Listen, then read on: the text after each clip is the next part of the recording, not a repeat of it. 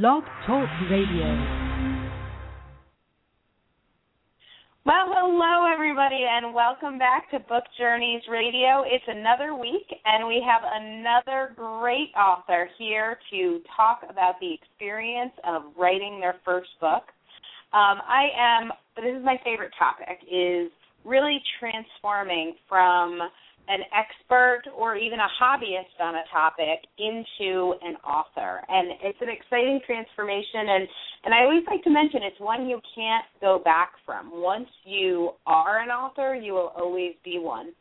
I'm excited, and we'll talk about this a little more later in the show, but I am excited. I'm going to be helping to midwife about a dozen authors in Phoenix in a couple weeks.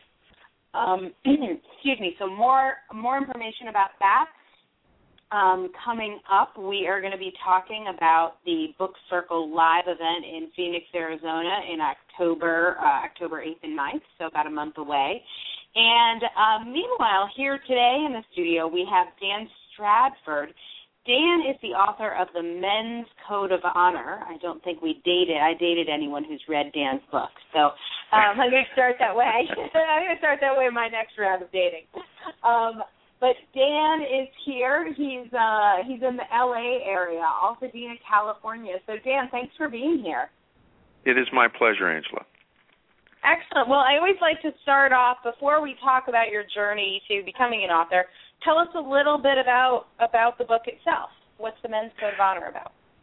Well, it's very straightforward. It's what the title says. A friend of mine, when we were on a trip, his son was asking me some question about, how men treat women or some such, and I said, well, men have a sort of an unwritten code that they go by, an unspoken code, and his dad was nodding his head, and I thought, well, this is interesting. We have these codes inside of us that nobody's written them down. I wonder what that's all about. So I gave it some more thought. I did some research and looked at the codes of knighthood and military codes and hunters' codes, and there's just a lot of them throughout for the last several thousand years that men have adhered to guide men's conduct, and I started condensing these and finding which one of these which of these items have withstood the test of time, and I found that there were a lot of things that men we are proud to be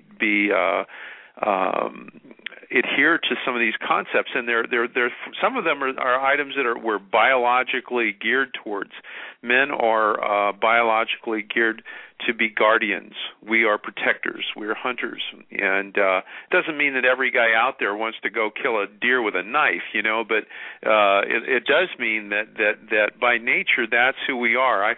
It's amazing how many men, when they're put into a situation, they rise to the occasion. They become fathers.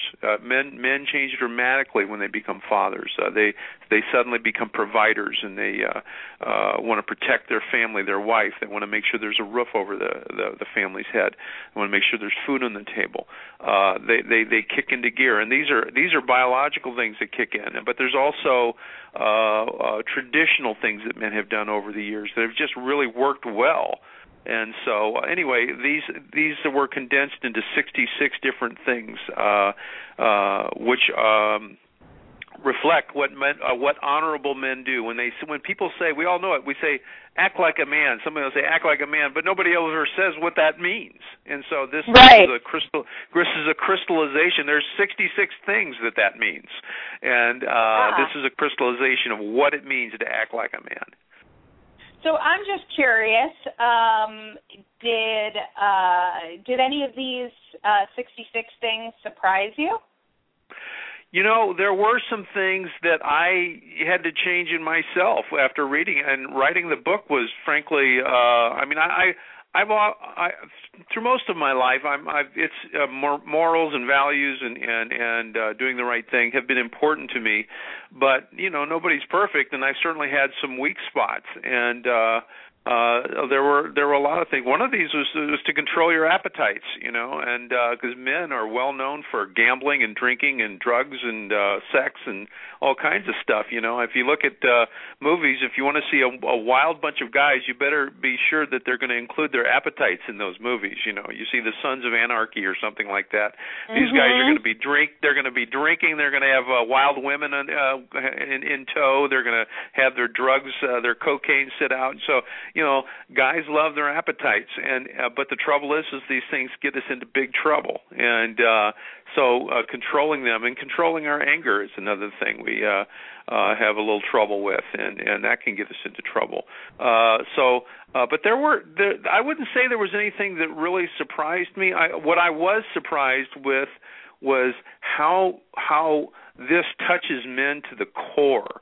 There are so many guys, when you talk about honor to them, guys who I thought were, not particularly honorable guys, man, they wake up and their eyes become alert, and this means a lot to them. Military guys who are ex-military, for example, or guys who are just, their dad was ex-military maybe, or they just hate to see kids being raised without fathers maybe. It could be whatever it is that their particular take is on it. I think that's what surprised me most, is how deep men take this. Not every man is awakened, unfortunately, as you so eloquently put it when you didn't date anybody who'd read this. I have two daughters, and they summarized it in two words. They said men suck, and it's like, yeah, oh, okay. I might have been known to say that myself once in a while. Well, I apologize on behalf of all of them, but I appreciate that. So let me ask you, a lot of people that come to me to say I really want to write a book, or people have been telling me I should write a book, are passionate about a topic, and it sounds like you're pretty passionate about this topic, but they're passionate about lots of topics, and it's hard to kind of focus their mind and their time and their life around a project as big as a book. So how was it that you came to make the decision to really commit to getting the Men's Code of Honor down on paper? Well, that's a really good point. I've actually done lots of writing throughout my life. I'm in my 50s, and I've, although the Men's Code of Honor was my first solo book, I also published in this year a book on alternative treatments in psychiatry, which I was the lead author on that with several doctors. I've also published articles, over 200 of them, and so I've done a lot of writing. But what really attracted me about this, and there's an old rule in writing, and I'm sure it's nothing new to you, but it's write what you know about, and that was something. This is, like I said, values and teaching boys. I've been a member of Big Brothers of America. I've been a member of the Boys Club of St. Louis. Mentored lots of kids, and so this idea of teaching these values or these important things really was of interest to me, and it's something that I've done similar things throughout my life. So it wasn't hard for me to research this or to write about it, and so I think that's the most important thing is write what you know about, because it's going to come across in your writing. If you're just quoting people on something that you're really not familiar with, believe me, some expert out there is going to say, hey, he's taking this out of context because he doesn't know what he's talking about. And also you won't be as interested in it. If you know your subject, you're comfortable in it, and it comes across in your verbiage. It comes across in how you're basically a writer of a nonfiction book is an educator, and to educate you've got to know your topic and be comfortable with it. And what's your writing schedule? Have you figured out kind of when you're most productive as a writer, and do you stick to a schedule? How does that work? For me, I would tend to write in the evenings. I work in the daytime, and I have a business, so my schedule is somewhat flexible. But my tendency was to write in the evening. In fact, I took advantage of the fact that I remember a good chunk of this book, not this most of it, but I was down with a cold, and I really wasn't up to working. But I so love the topic. When I'm sick, if there's something I'm really interested in, I can do it. But if I'm not, it's really hard to do. So I took advantage of that, and I had some time off work. I wasn't feeling like going to work, and I wasn't up for it. But I could certainly work on the book. So, but generally, I did it in the evenings and a few weekend days. But that's my schedule. I don't. Some guys do really well with a specific time. I've got an extremely busy life. I'm on a board of directors of a large association. I'm a business owner. I run a nonprofit organization. So finding time for me is more of a when I can find it rather than when I can keep a certain schedule. But anyway, like I said, mostly evenings work for me. So if you were giving advice to somebody who was busy like you were, maybe they had a full-time day job or their own business. A lot of my clients are coaches, so their own coaching practice, let's say, and they were finding that they really wanted to write a book, but they weren't getting around to sitting down and actually writing. They would think about it. They would tell people they were writing a book, but the writing wasn't happening. Is there any advice you would give them? Yeah, I actually started this book about 6 years ago, and I did the initial research, and then it sat, and I did some other things. It sat for a long time. My experience is either it's a matter of simple discipline where you just simply have to set a date and you start it, or in my case, and I believe this is the case with a lot of people, is that you tend to put off a project if there's something in that project that's confusing you a little bit. In my case, I was starting off the project, and I wasn't sure I wanted it to be an authoritative work, and so I wasn't sure. Well, I thought of interviewing some well-known men. I thought we can get their views, and I could include those, but I wasn't sure. That's what was throwing me, is how do I add that authoritative air to the work? I ended up using quotes from military guides and other codes that give it a lot of substance, and so that's how I solved that. And once I had that, I was off and running. So I would say if you're putting things off, then my guess is there's something about that you're not certain about, you're confused with, and you've got some conflict on, and you should get that resolved so that so that you can move forward. Like I said, once I resolved that, I was off like a shot. So and the book kind of I think that's a great example. And sometimes it is a big, hard thing to solve, and sometimes it's not that hard, and we hold ourselves back because we don't do the work to kind of identify it for fear it might be so big that it'll stop us cold and we won't get our book done, but sometimes it's the opposite. So I think that's a great point. Yeah, that's true of any situation in life where I remember years ago I had a brake problem, and I was with my car. I had a business, and I was going out doing service calls, and my vehicle had a trouble with the brakes, and I kept putting off getting it fixed because I thought, man, I just don't have the whatever it was back then, the $200 to get this fixed, and one day I stepped on the brakes and they went to the floor. I just barely managed to stop, and like within an inch to go from bumping into this lady on a very busy Los Angeles street. And I said, that's it. I don't care how much it costs. I got to get this fixed. And so I went to the mechanic, and it cost me $17.50. and it was a lesson. That a little sooner.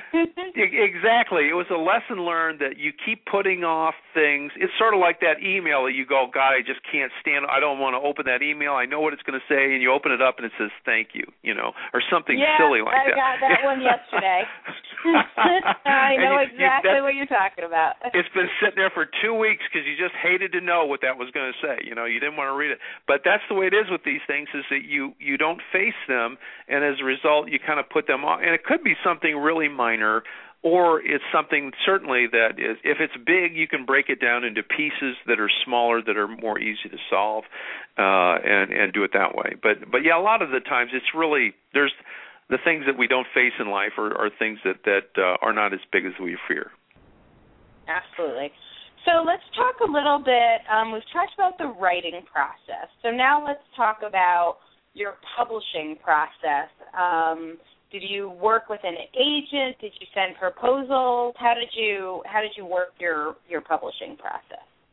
I decided to do a self-publishing route. I have a good friend. Her name's Dr. Hyla Cass, and she's published, I think she's done 8 books now, and she's very well known around the world for all her holistic. She writes on holistic psychiatry and alternative treatments in mental health. And I called her up and I said, "What approach should I do?" And she said, the publishing industry has changed so much that for what you're going to lose if you go through a publisher, you're better off self-publishing. She said, the publishers these days are not going to market your book very much. Most of the marketing, if it's going to get done at all, is going to be done by you. So that's not an asset. And then she said the other issue is that you're going to lose editorial control. So, and this was particularly a book that I really didn't want some editor coming to me and saying, "Hey, let's lose this section here because I'm afraid that that's going to put people off." Well, my concern is I'm not trying to worry about whether some guy's going to read that and go, "Well, geez, I don't want to tell the truth. I would rather lie. So this is offensive to me." These are hard. These are hardcore things, and you want to tell the truth. That's the whole point of this thing is to kind of be very blunt and say, "Look, guys, this. If you want to be a man, if you want to be honorable, this is what you're going to have to do." So I didn't want to lose editorial control. So I took her advice and self-published through CreateSpace. And it's been great. I was really amazed at how it's very simple. They put your book on Amazon. They and I've got it on as available as a Kindle version as well. They do distribution to bookstores. If I want copies for myself, they ship them right away. I had a book signing, and they had the books there in plenty of time. You can get yourself whatever quantity of books you want shipped to you, and they're on demand. It's print on demand. It's a great system. And how did you make decisions about the design of your book, or the look and feel, that sorts of stuff? Did you hire somebody? I hired an editor. Again, this was with my friend Hyla Cass's advice. She said get a good editor, and I had a guy I had worked with for. It was really ironic. I run a nonprofit, and we have a newsletter that we've sent out for years called the Alternative Mental Health News, and I'm the senior editor. And I had a guy who did my writing for years, wonderful writer, a good editor as well. And then I hadn't heard from him, and so I went shopping for an editor. And this guy's name was Alan, so I went shopping for an editor. And the guy says, "Hey, I don't have the time to do your project, but hey, let me recommend a wonderful guy. His name's Alan." I thought, "Oh my God, I know Alan." It was like out of nowhere. This guy, I mean, off the internet. It wasn't like a guy from next door was telling me this. It was some guy on the internet telling me. Wow, it was crazy. I said, "Yeah, he would be an excellent editor." So anyway, I got in touch with him. Actually, his wife, who I'd also worked with as a writer and an editor. She took on the project and did a great job, of design, and helped me with the design and the editing. We just went through the process. Did the editing first of the text. The basic sequence is you write the book, and then you give it to the editor, and the editor wants a good editor will make sure that it presents your message without losing what you're trying to say, and hopefully will not, as a writer friend of mine told me. I had the good fortune. My first editor had sold a 1 million copy bestseller, and he was a wonderful editor, and he said, "Unfortunately, my job as editor is to require you occasionally to kill your favorite children," and it's true. Occasionally, he asked me to remove a wonderful passage that I loved, but it didn't really fit the new book, But anyway, with this editor, she did not require me to ask of me to kill any of my favorite children. I was glad to see. But we did that. We went through the process, and then after the text was edited, we did the book design, and the book cover was an interesting thing because communicating honor was not as simple as, let's say, a book on shoes or something like that, So we went through quite a number of graphics to see how it would work, and I even surveyed people. I had some graphics. I went around my office and checked with other people. What do you think of this graphic? Until we found one that was seemed to be quite popular with everybody, and that's what we settled on. And how long would you estimate that it took you from the time you finished your manuscript until you were holding the first copy of your book in your hand? I would say, God, that's a good question. Let me see. I'm thinking 6 months. Yeah, about 6 months. Okay, I think it gives people a good idea that it's not, it's different than when you put your book in the hands of a publishing company and they can take a year or 2 years and it's really out of your control because you were moving forward every day. But it's true. Also not an overnight process, even though you may see some things on the Internet that make it seem like, you're going to blink your eyes and have your book. There are a lot of steps and it's not, it's not super fast. If you want to get it right. You can slap something up, but to make sure it really represents you the way you want to be represented, there's a time lag there. That there is a timeline there, and I now that I have done the process, like I said, this was really my first book for that I was doing solo. I could probably shorten that 6 month timeline, but really the editing process is going to take time. The design certainly takes time because basically there's a lot going back and forth between unless you've got something that you're writing a book about General George Patton. You say, hey, let's put a picture of George Patton on the front. Right. Well, you're not going to have much trouble with that one. But a lot of them, you're going to color. There's especially with today's software, you could put all kinds of stuff, the fonts and the color of the fonts, and so there's a lot of back and forth that goes, and then the one step I omitted was that the editor said, okay, the manuscript's done, now I'm going to set it up for publication, which was a completely another edit. Basically, she had to set up all the fonts so that they looked correct in a book format, and they weren't just a Word document, or a standard Word document. So that was a whole other step, and you're right. That's a big surprise for a lot of people, and you go through 2 or 3 rounds of each version, and it definitely takes a little while to get through it and get it right. It does, and another thing that that affected my timeline in particular was that I use a lot of codes in the book, and I refer to them, and we even include them in the appendix in the back. Well, I had to then get permission from the Boy Scouts of America and from the Jesuits and all kinds of people whose codes I had used. And so that was a process also. Any process that you're using where you're going to use extensive verbiage from anybody or from books or that sort of thing is going to require some vetting of that. So it's sort of a legal process. You want to make sure you get approvals for these things. Yeah, I think that's great advice. So while we're talking about advice, why don't you talk about what is the best thing that has come out of having your own book, a concrete before and after story of what's it like before you had your first book and after? It's a little different for me because like I said, I've been writing for many years. I'm the head of a company. I've got a lot of different. It wasn't like I suddenly it suddenly raised my stature socially or publicly because I've got a lot of other things going on that do that already. But what it did do, and it was really very cool, was it put me, as you mentioned earlier, as an expert in this subject. And although I felt beforehand that, and this was not something that publicly I'm known as an expert in alternative treatments for mental health.